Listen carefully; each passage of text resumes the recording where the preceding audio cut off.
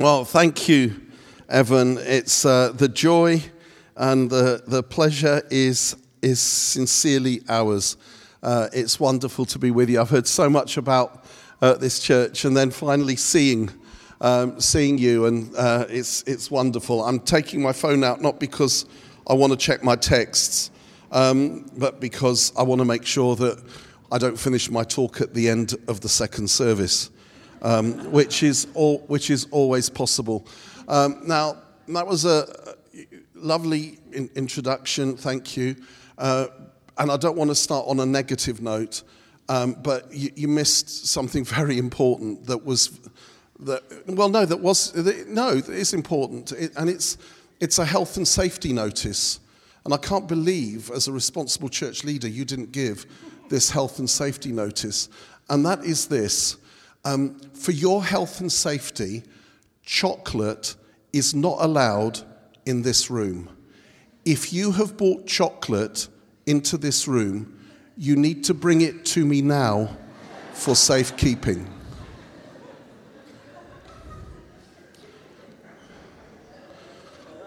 I know some of you have got chocolate. Apples do not count. We're not having apples. Okay, if you're going to play it like that, the ministry time is going to be tough.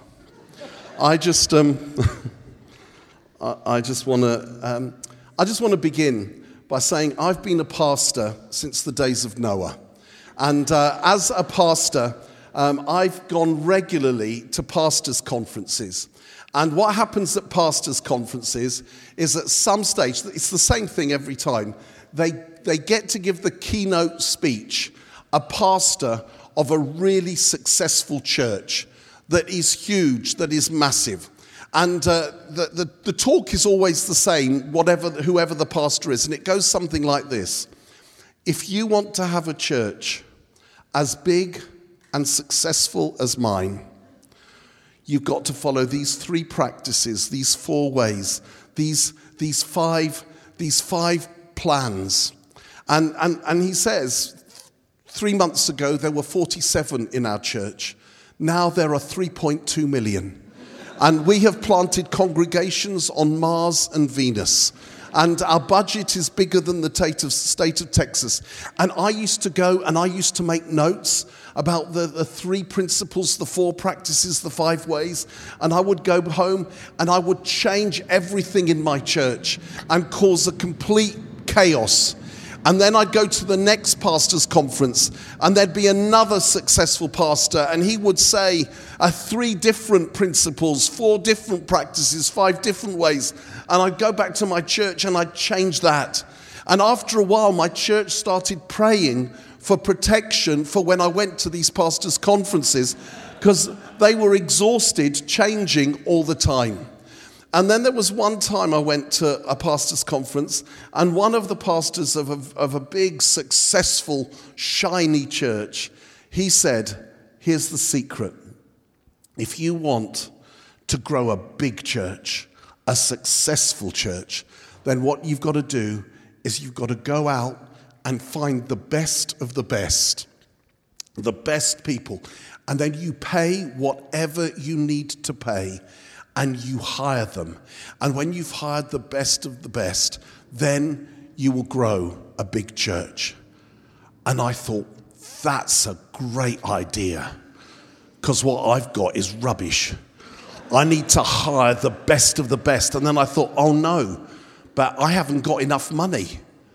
And I thought, I'll have to find the money. And then after a while, it suddenly occurred to me, poor Jesus. He didn't have anyone to give him that advice. He had no one to tell him to go and buy the best of the best. He had no public relation. What are you doing? Are you taking my photo? Come here.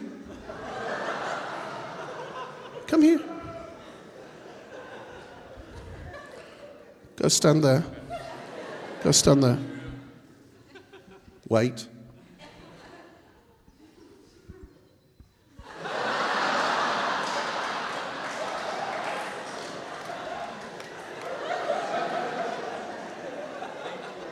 Okay.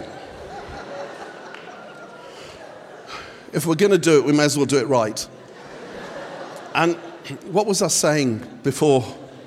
This poor Jesus. Poor Jesus. He didn't have anyone to give him such great advice. And in those days, when all the... Are we having an air raid or something? On those days, when all the top rabbis, when they were looking for new disciples, they would go to the top rabbinical universities. They would go to the Harvard, the Yale, the Point Loma, I nearly called it Port Loma, Point Loma universities, and they would hire the best of the best. That's what the top rabbis did, except one, except Rabbi Jesus. And he didn't go to the top rabbinical universities. He went to the Sea of Galilee, and he picked 12 morons. He did. He did. Have you ever studied them? You know, there was Peter, who whenever he opened his mouth, he put his foot in it. He could never quite get it right. He was always too impulsive. And there was one occasion when he, by accident, I think, gave the right answer. When Jesus said, "Who do you say that I am?" And Pete somehow gets it right. And Jesus is so shocked and so excited. He says, "You are Rocky. And on your confession, I will build my church." And I imagine Pete going around saying, "Did you hear that? I'm Rocky. I'm Rocky." And then almost the very next thing that happens is Jesus tells them that he's going to die on the cross. And Pete says, "Oh no, don't want you to do that, Jesus. No, don't do that." And then Jesus turns to him and says, "Get behind me, Satan." He was Rocky for a few minutes, and then he was Satan. That's Peter. Then there was Simon, who was a zealot. And, you know, zealots fought against the occupying Roman power for freedom for Israel. In other words, he was a terrorist. Then there was Matthew, who was a tax collector. That doesn't mean a civil servant. It means he was a traitor to Israel. He sided with the occupying Roman power. Can you imagine the conversations between Simon, the zealot terrorist freedom fighter, and Matthew, the traitor tax collector, late at night after Jesus went to bed? Then there was Thomas, who couldn't believe anything anyone ever said. He was the manic depressive of the group. I mean, it was like, "Oh, it's all gone wrong again. Oh, I knew it would go wrong. It always goes wrong. Oh, we may as well go and die with him. I mean, let's all go and die. Oh, I'm not going to believe he rose from the dead unless I put my finger here and my whole hand in there. No, it's all gone horribly wrong." I mean, there's one in every church, isn't there? They drain the life out of you. "Oh, I don't like this. Oh, let's not do that again." And he would just moan and groan and groan and moan. And do you know, I love it that after Jesus rose from the dead, this is funny. I enjoy this. After Jesus rose from the dead, on the first day he rose from the dead, on the day he appeared to Mary Magdalene, and then he appeared to all the other disciples, but Tom wasn't there. And then Thomas arrives later, and they tell him that Jesus is risen from the dead. And he says, "No, he hasn't." And they say, "He has, we've seen him." And he says something like, now, you see, I'm reading deeply into the text here, okay, in a way that other top theologians don't. And so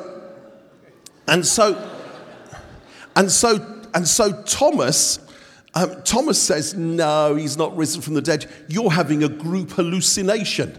I did psychology at college. I know. You so want him to have risen from the dead that you all believe he has." And he wouldn't believe them. And do you know what Jesus does? He appears to them all on the first day, and then he leaves it a whole week before he appears to Thomas. I always wondered, why did you leave it a week? And can you imagine, on the Monday, Thomas is saying, "So, where is he then? Anyone seen him? Told you. Tuesday? Oh gosh, so do you still believe he rose? Oh, where is he? Is he coming for dinner? No." By Friday, I think probably the others were just a little bit starting to think, did we hallucinate? Is there something wrong with us? And then the following Sunday, Jesus appears to Tom and he says, hello. Just like that, he says, hello. And he says, put your finger there. Put your fist in my side. Stop doubting and believe. Why did he leave it a week? I don't know for sure. We'll find out when we get to heaven.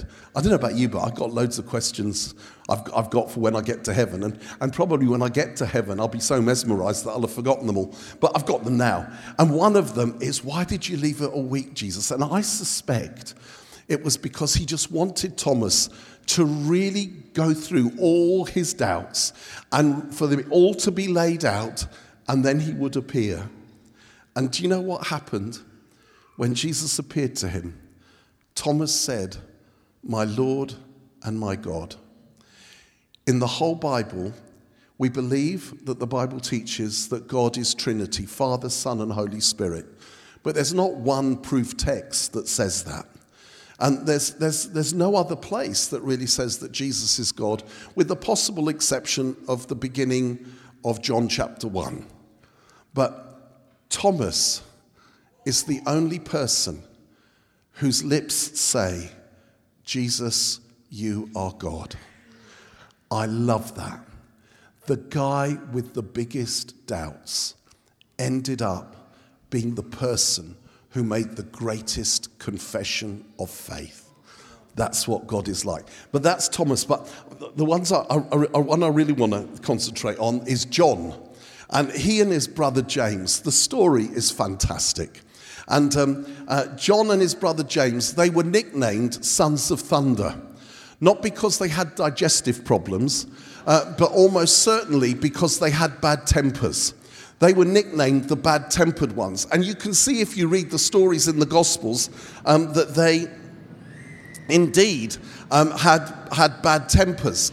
And John was a nightmare. 3 things. First of all, in Mark chapter 10, Jesus has just told the disciples that he's going to die a gruesome death on the cross, and then he's going to rise from the dead. Then James and John, the sons of Zebedee, came to him. Teacher, they said, we want you to do for us whatever we ask. What do you want me to do for you, he asked, possibly thinking in his humanity that they might say, we love you so much, we don't want you to die. They replied, let one of us sit at your right and the other at your left in your glory. You don't know what you are asking, Jesus said. You know, their sole thing was, after you've died and rose from the dead, we want to have the most important places. Selfish ambition. And when the other disciples found out, there was a big argument. There was dissension. Selfish ambition always causes division in the church. The bad-tempered ones were also selfishly ambitious. Second, I'm going to run through this very quickly. In Luke chapter 9, Jesus is on his way to Jerusalem to die. And we read this, verse 51. As the time approached for him to be taken up to heaven, Jesus resolutely set out for Jerusalem, and he sent messengers on ahead who went into a Samaritan village to get things ready for him. But the people there did not welcome him because he was heading for Jerusalem. When the disciples, James and John, saw this, they asked, Lord, do you want us to call fire down from heaven to destroy them? But Jesus turned and rebuked them. Now, don't you sometimes wish the book was a DVD? Don't you? I do. I do, because it just says Jesus turned and rebuked them. Just listen to what happens. They're on their way. Jesus sends a couple of his disciples into the Samaritan village to ask for a cup of tea or something like that, because they would have been English disciples. And then the Samaritans say, no, we don't want any, we're not going to give you a cup of tea. And then John and his brother James say, Lord, why don't we call down fire and burn them all up? And it just says Jesus turned and rebuked them. It doesn't say what he said. I wonder if it was something like this. Hey boys, come here. I knew you weren't listening at the Sermon on the Mount, were you? You were on Instagram, weren't you? I could tell you weren't listening to when I said, love your enemies, do good to those who persecute you. If someone hits you on one cheek, turn the other. I didn't come to burn down Samaritan villages. I came so that Samaritan villages wouldn't have to be burnt. He turned and rebuked them. John and his brother James, the bad-tempered ones, were selfishly ambitious, were vengefully violent. That was vengeful violence. And then finally with John, and I love this. In John chapter 20, we discover that the culmination of human history has happened, the central point. Jesus has just risen from the dead. All of Scripture is leading up to this point. And John, in his gospel, announces it. He lets us know that Jesus has risen from the dead. Listen to how he does it. Early on the first day of the week, while it was still dark, Mary Magdalene went to the tomb and saw that the stone had been removed from the entrance. So she came running to Simon Peter and the other disciple, the one Jesus loved. And by the way, he's talking about himself here. Yes, I'm the one Jesus loves, don't you know? And said, they have taken the Lord out of the tomb, and we don't know where they have put him.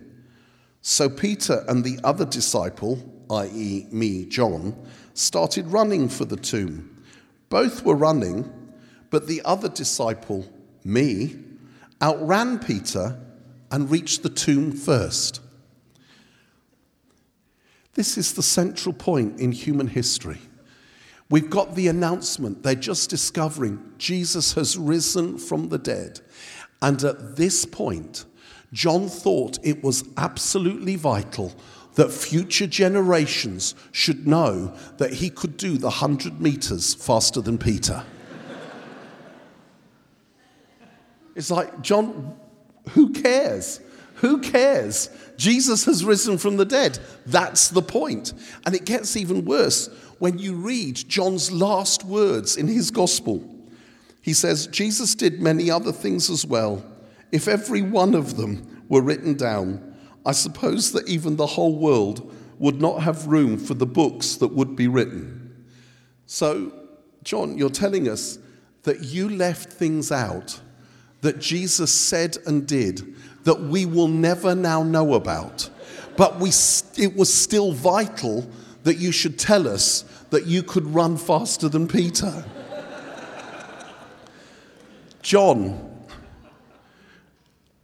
who had a bad temper, was selfishly ambitious, was vengefully violent, was also excessively competitive. Would you have him in your church? I wouldn't. Jesus chose him. He chose him. He picked him. He went to the Sea of Galilee and he said, hey, you, bad-tempered one, selfishly ambitious one, vengefully violent one, excessively competitive one, you, come, follow me. I'm going to commit myself to you. I'm going to pour myself into you. I'm going to love you. I'm going to forgive you. I'm going to serve you. I'm going to wash your feet. And I'm going to go for it until I go to the cross.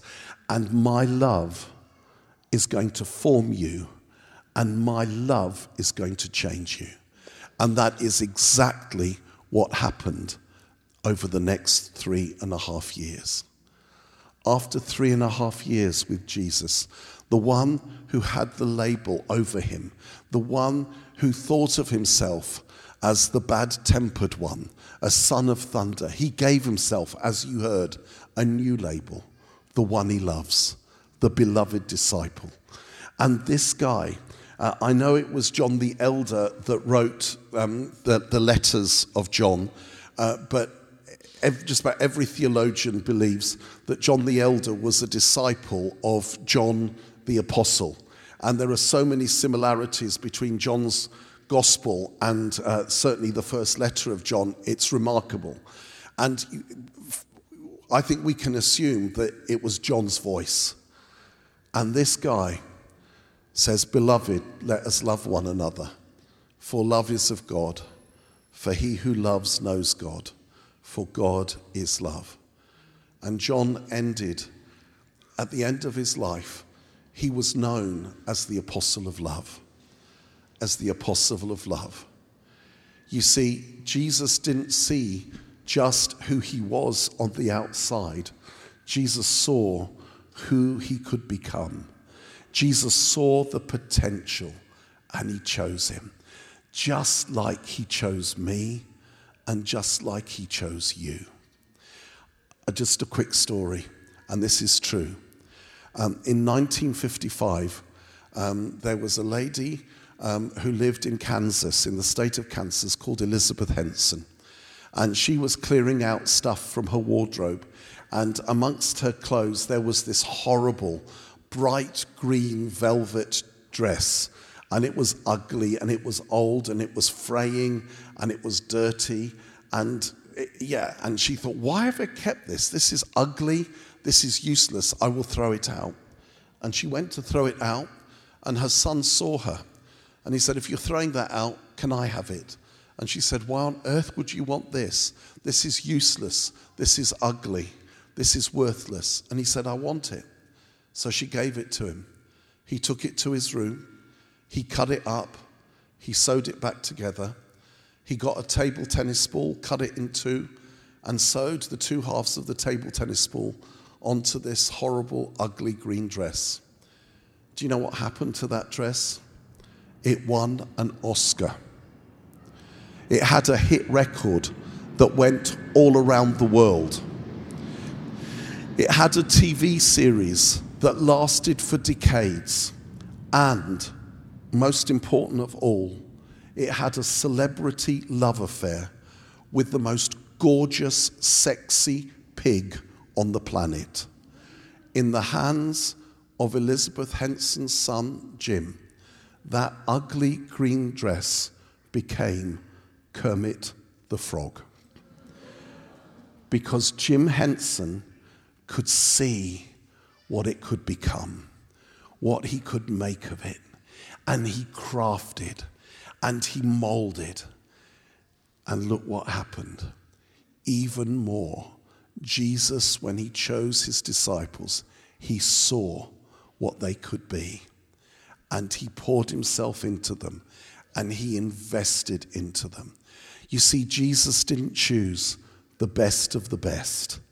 Jesus didn't choose the brightest. There's nothing wrong with being good. There's nothing wrong with being bright. There's nothing wrong with being good looking. If there was, I wouldn't have got in. There's nothing wrong with being a fashion icon. Another reason I wouldn't have got in. But it's not on that basis. It is not on that basis. He sees what we can be, and he loves to choose the weak things of the world to shame the strong. He loves to choose the foolish things of the world to shame the wise. And one of my favorite verses in all of Scripture comes from Paul's second letter to the Corinthians, when the Lord says to Paul, "My grace is enough for you, for my power is made perfect in weakness." My power is made perfect in weakness. Do you know what that means? It means his power is not made perfect in our strength. Because in our strength, we rely on our strength. But when we come to the end of ourselves and in our weakness, we begin to rely on God. When we come to the end of ourselves, we come to the beginning of God. And that's the place miracles happen. In our dependency. In a world that's full of independence, dependency is the secret to ministry. Dependency, authenticity, vulnerability. They're the key phrases, I believe, for the coming years for the Church of Jesus.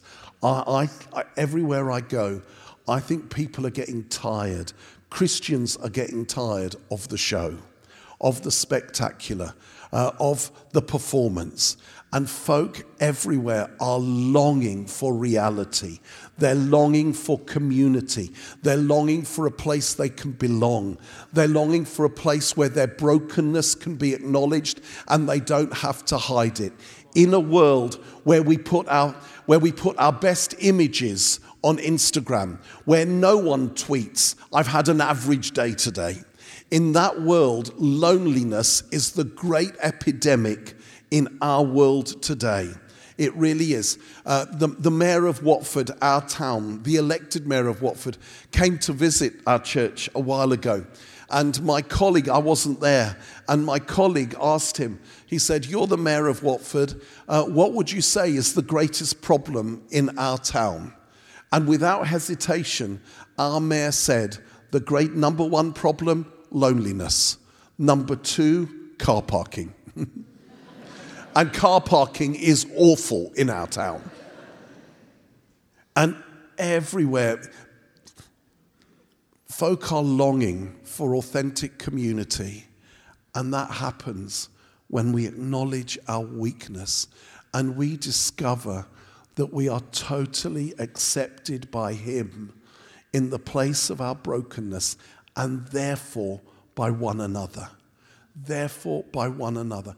I just want to tell you maybe a couple of stories, and then we're going to land and we're going to ask Jesus to meet with us very soon.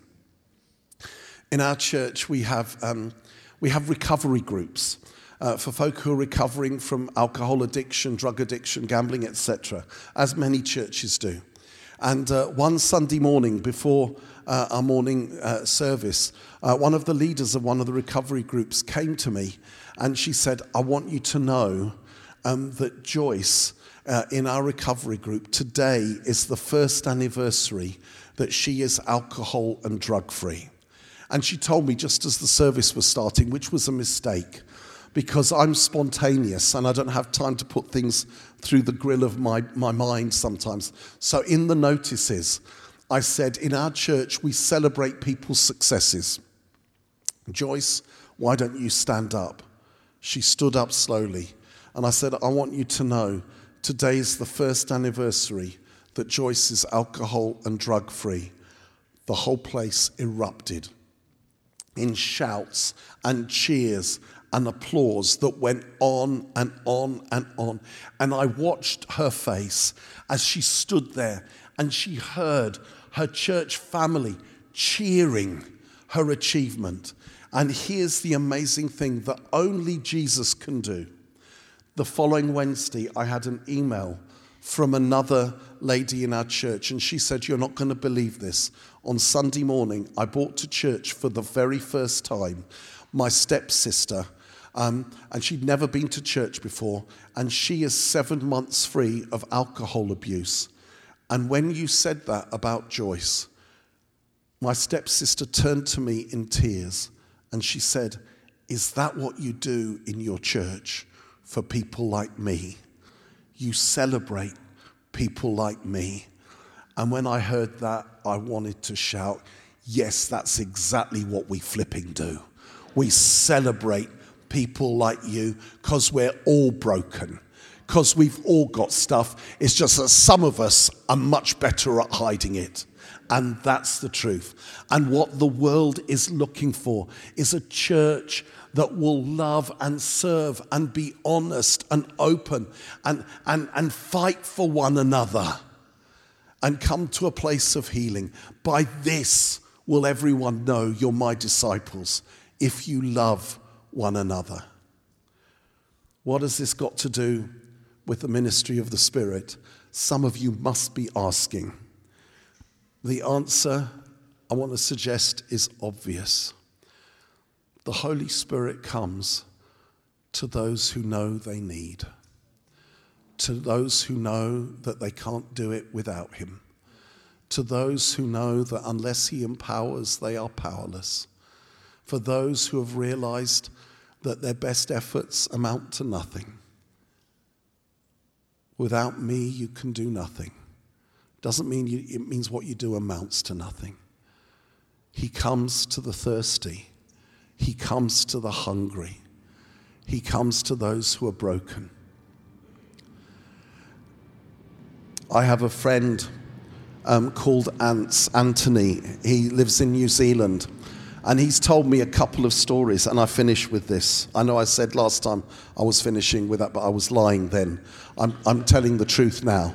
And my friend Ants, he's got this little girl, and he's always got stories. You know how some parents, they don't shut up about their kids? It drives you nuts. It's like, I don't care. They're not my kids. Will you stop? I don't want to see another photo. I don't want to hear another story. Well, he's one of those. It's always, oh, my little girl, my little girl, my little girl. Well, anyway, one of his stories is he said, are you one of those parents? Oh, they're all looking at you and laughing. And he said that one day his little girl, she said, Daddy, can we build a fire together? And he said, okay. And they went out into, we call it a garden, you call it a yard, yeah? Into the yard, which for us is a measurement. So I'll teach you English and say garden. And they went into the garden, and they got these logs, and they got these little sticks, and they put it all together, and they put some paper underneath. And then he got a match, and he helped his daughter to light the match. And then she knelt right in front of the little flame, and she went like this. She went, and my friend said, more water went on the flame than air. But she kept doing this.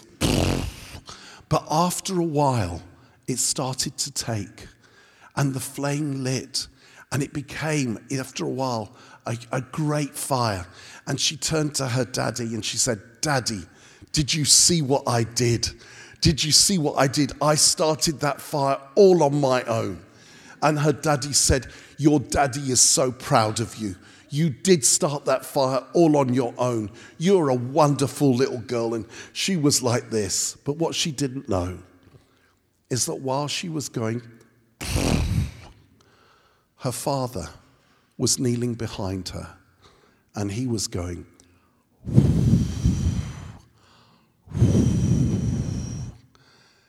that, my friends, is how it works. That's how it works. The best we can do is, but he is behind us, and he goes, and that's where the miracles happen. And miracles are just things that we could never do. One last story. And then, no, I said two. I did say two. I did say two. Goodness sakes. I hope the second service is better than this one. I mean, you said to me earlier you much prefer the second service.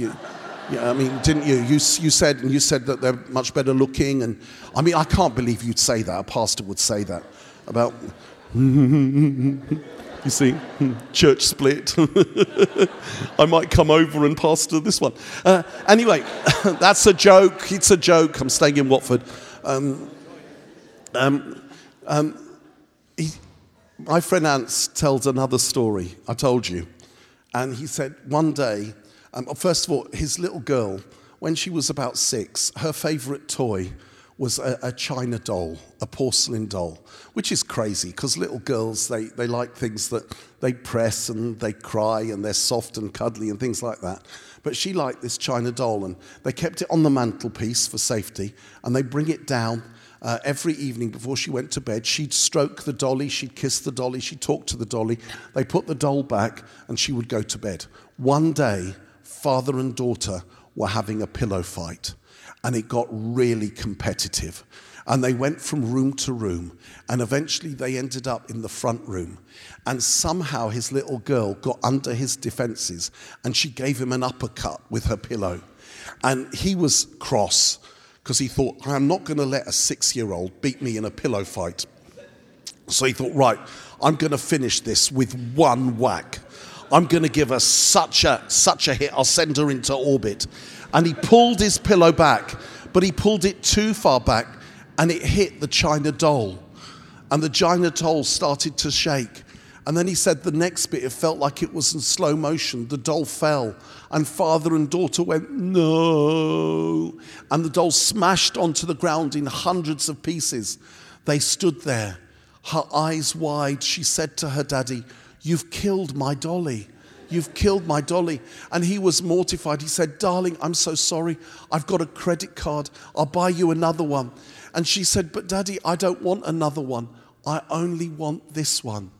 And so he picked up the pieces, he took them to his study, he bought super glue, he spent the whole of the next day trying to put the doll together.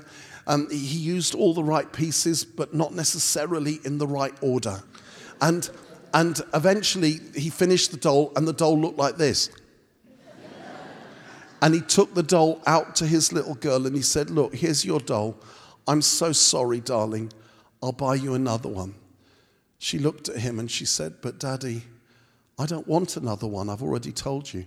I only want this one. And he said, but darling, this one's broken.